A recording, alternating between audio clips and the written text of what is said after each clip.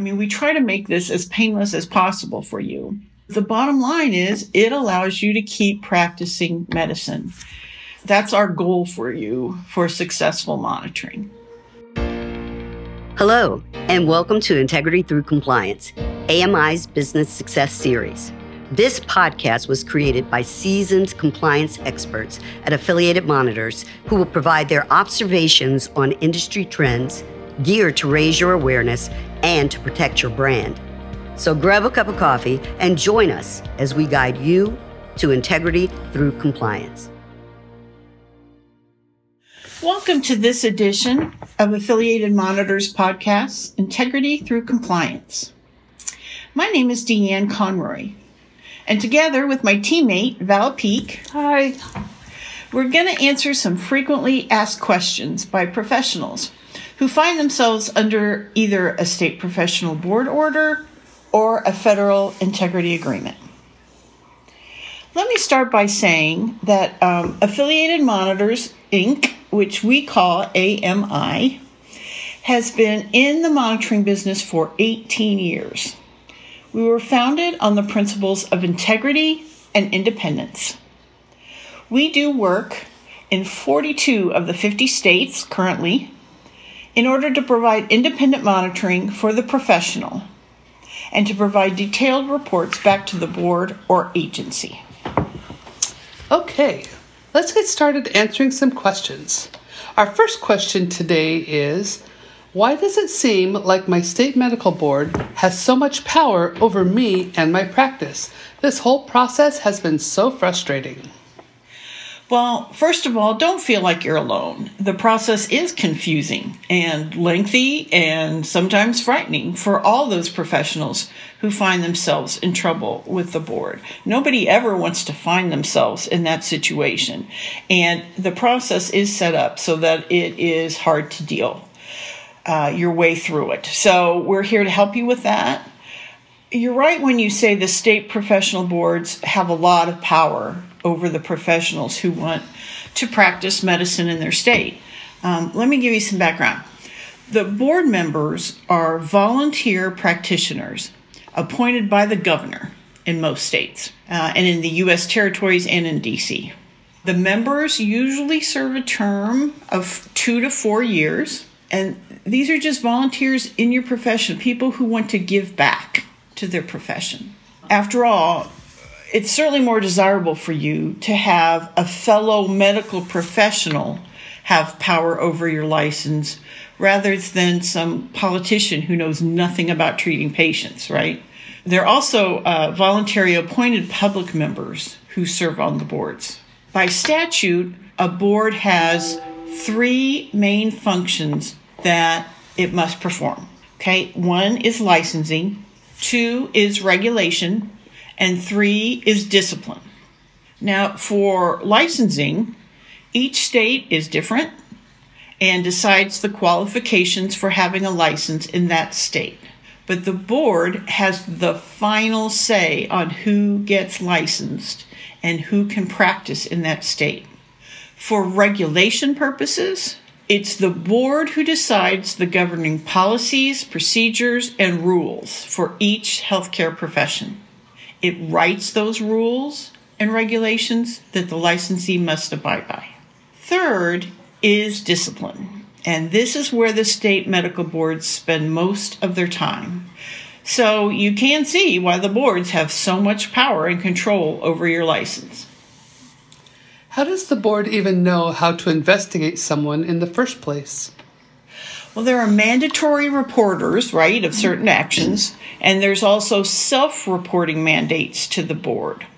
But most of the discipline matters originate by a patient filing a complaint with the board.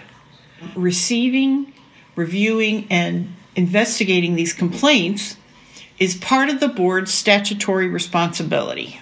In other words, boards have a legal obligation to hand out discipline to its professional members when a policy, rule, or procedure has been disregarded, and the physician is acting beneath the accepted standard of care.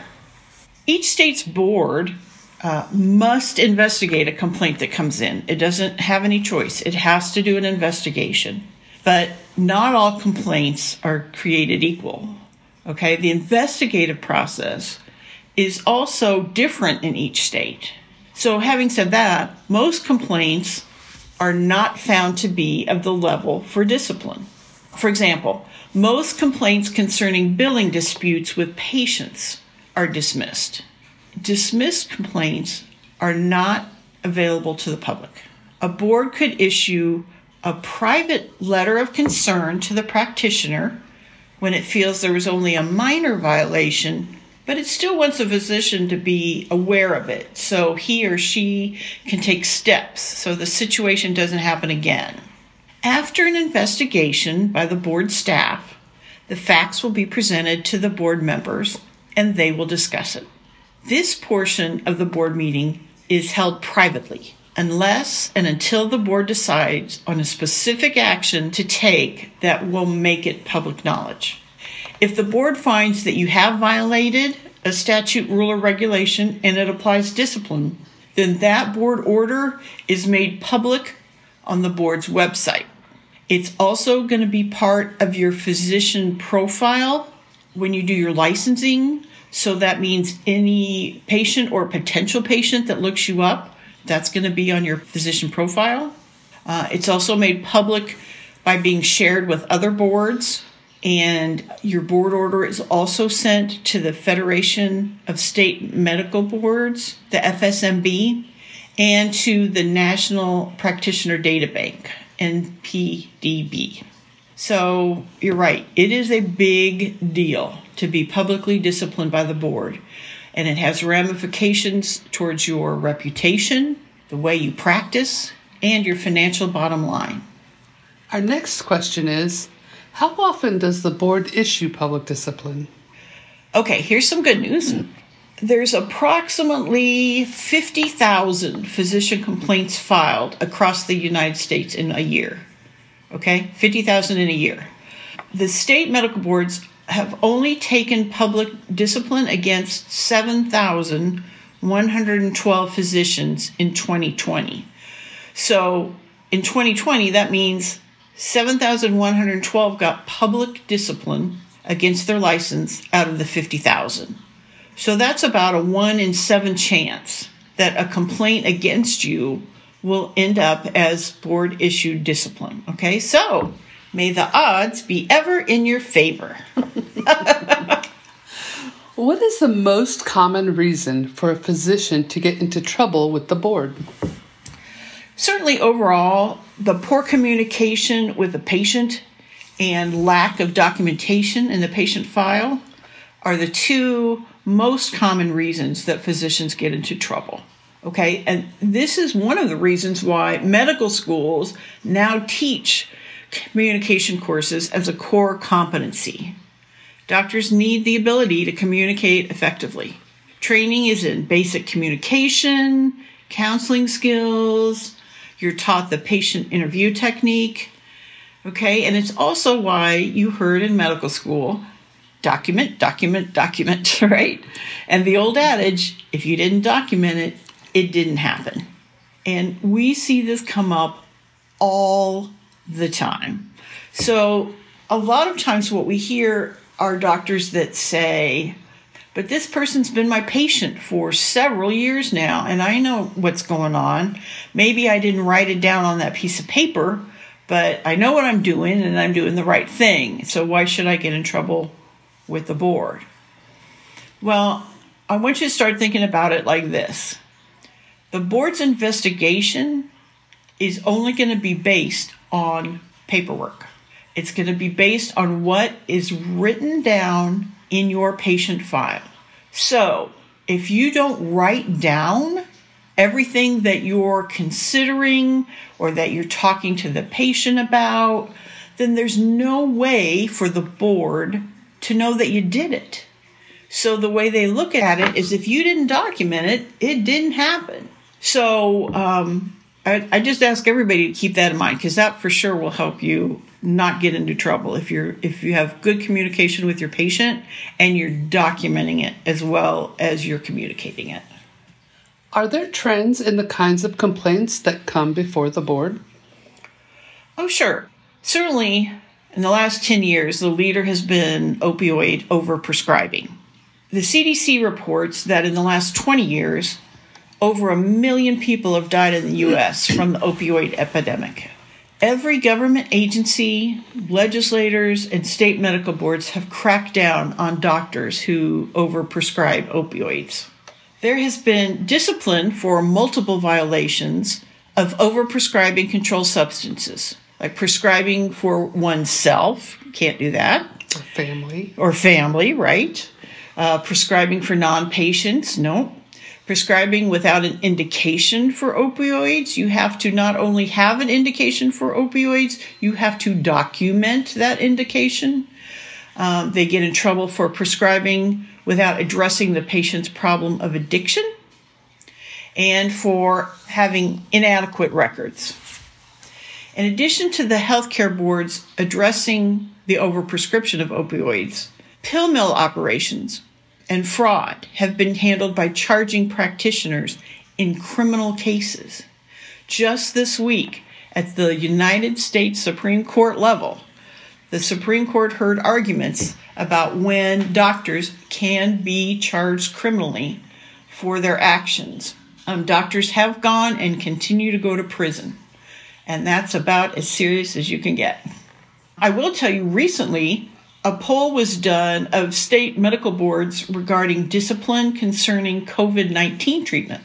2/3 of medical boards have seen complaints continue to increase, and 21% of those boards have disciplined practitioners for dissemination of false or misleading information concerning COVID-19.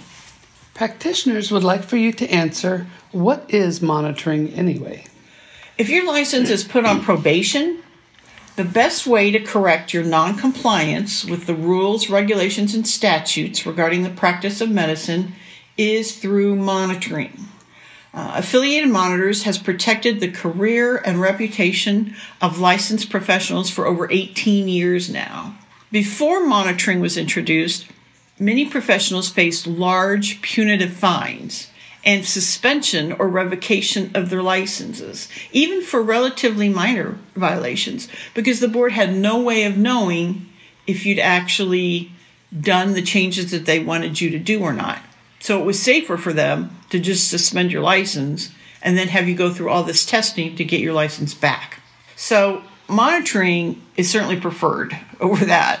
And it's an innovative approach, but it's not just that. It also helps practitioners improve their understanding of state and federal regulatory requirements in order to facilitate ongoing compliance and that enhanced quality of service to their patients. Okay, let me give you an example of how this works. Let's say you're a general practitioner and you got put on probation for poor communication and poor documentation. Okay, the board finds you did not meet the standard of care for your practice. Okay, they will order you to obtain monitoring, and that's where Affiliated Monitors comes in. We will locate and provide a physician monitor from your own state who works in the same or similar specialty. The board order will outline specifically what types of issues they want the monitor to address and how many patient files to review. Most of the time, practitioners are put on quarterly reviews. And that means every 3 months, the monitor will review the number of patient files that was ordered by the board. It's often between 10 and 25 files. AMI will randomly select which patient files will be reviewed. The monitor then reviews them, utilizing a questionnaire that was written by AMI for guidance. That completed questionnaire comes to AMI, and we draft a detailed report for the board to review at their meetings. The monitor and practitioner develop a relationship where questions and concerns can be addressed. I'll also tell you that, as well as the board receiving a copy of that report, the practitioner also receives a copy, except, major exception, the state of California. You don't get a copy of your report in California. You only get the recommendations. Okay? Don't ask me why. But all the other states, you're going to get a copy of that report, so you know exactly what's going to the board. Okay, when you follow the physician monitors and AMI's recommendations, each quarterly report will show the necessary improvement. The goal is by the end of the probationary period, the board is going to be so pleased with your progress. It will show that you have successfully completed the probationary terms and allows you to get an unencumbered license again. Oh, here's a good question. The complaint against me was filed from a patient that said I had not fully explained the options about treating their condition. Why did the board go ahead and also nick me for poor documentation? Oh, that is a good question. We get this one a lot. Okay, the board's investigation is not limited to the original reason of the complaint. Okay, whatever the investigation reveals that shows non-compliance is available to the board to address. Okay, I like to give people this example. Let's say that the cops were called to your house on a loud music complaint. The cops knock on your door, you open the door, and in plain sight is a dead body lying in the entryway. Okay, it's not a valid argument to say, oh, but the original complaint was just about my loud music. The cops shouldn't have the right to address the dead body situation. So we know it doesn't work that way in the real world. And so similar situation here. The complaint is the reason that the investigation is started. But if the investigators find other problems with your practice, it's all fair game for the board to address. I got in trouble for billing irregularities. Can AMI help with that? Sure. I did say earlier that most patient disputes with billing are dismissed complaints, but there are all kinds of other billing irregularities that do catch the attention of the board. For example, if you're giving people discounts in an inappropriate way, that will get you into trouble. Billing the insurance companies improperly, billing Medicare, Medicaid improperly will certainly get you into trouble. So, we can absolutely help with that. We see a lot of cases about billing irregularities, and we have expert people that we call in, experts in coding that know all that business, and they will do the audits of your reports, and then they give us the information, and we make a report to the board, just like we would do if there was another kind of problem. All right. So what's the difference between AMI monitoring versus investigation? Okay, this is important. AMI does not conduct investigations. Investigation is what the board has staff to do at the beginning, like when your complaint comes in and they investigate to see if there's any wrongdoing. That's investigating. We don't do it because it would conflict with the independence that we strive to maintain as a company. Okay, so we come in when the board has already decided that there's wrongdoing, that they give you a board order that says you're on probation and that you have to be monitored. And so that's where we come in. The monitoring is part of the probationary term. So to receive corrective monitoring from that point forward until the terms of your probation are satisfied, that's the part that AMI does with you. What other services does AMI offer? They all circle around monitoring because monitoring is what we do.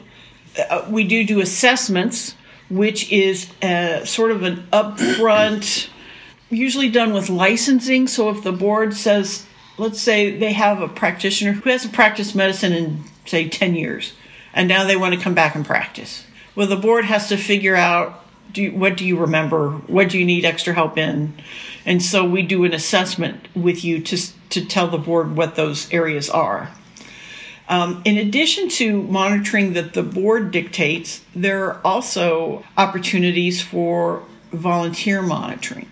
So when you get in trouble with the board, most people get an attorney. And a lot of the times you will be in a situation where the board has said, okay, we're going to do public discipline. But, we're between probation, but that doesn't sound like it's good enough. And then the next step would be suspension. And this is an opportunity for you and your attorney to jump in there and say, oh, but we would be happy to do monitoring. That way the board has that extra assurance of public safety and they know that you're making the changes that you're supposed to make, and we report it back to the board. So a lot of times it's you and your attorney at the time that the board order is negotiated, let's say, that you can talk about monitoring to protect yourself. All right. Well, what are the goals for successful monitoring? Okay, we have a lot of goals for you.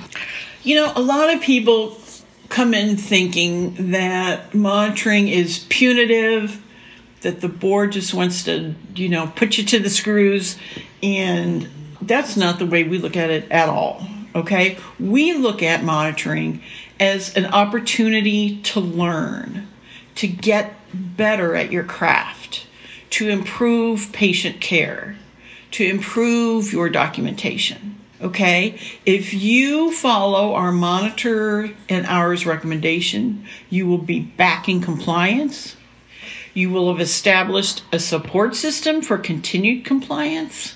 And the bottom line is it allows you to keep practicing medicine. The board controls your license. If you want to practice medicine in your state, these are the things that they want you to do. You have to do them. And so we're happy to work with people. We answer questions all the time. We're happy to do it.